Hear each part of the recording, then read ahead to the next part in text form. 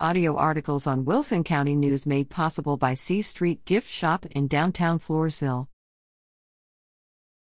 Get assistance at St. Hedwig's next Second Wednesday event on July 12th. Residents of St. Hedwig are invited to City Hall on the second Wednesday of the month from 11:30 a.m.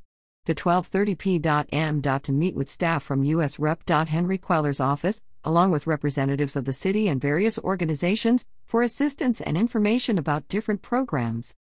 The next event will be Wednesday, July 12th. Rep. Queller's staff will be available to assist residents with federal agencies. Other organizations attending: Alamo Area Council of Governments, ACOG, to provide information on military and veterans affairs, transportation for the elderly, and other regional services. City Public Service, CPS Energy, with information on the free home energy assessment and free high-performance air conditioning tune-up through the utility. East Central SUD, with information about bills and water conservation.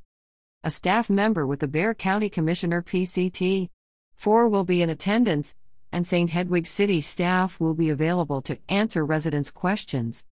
St. Hedwig City Hall is located at 13,065 F.M. 1346 in St. Hedwig. For information, call 210-667-9568.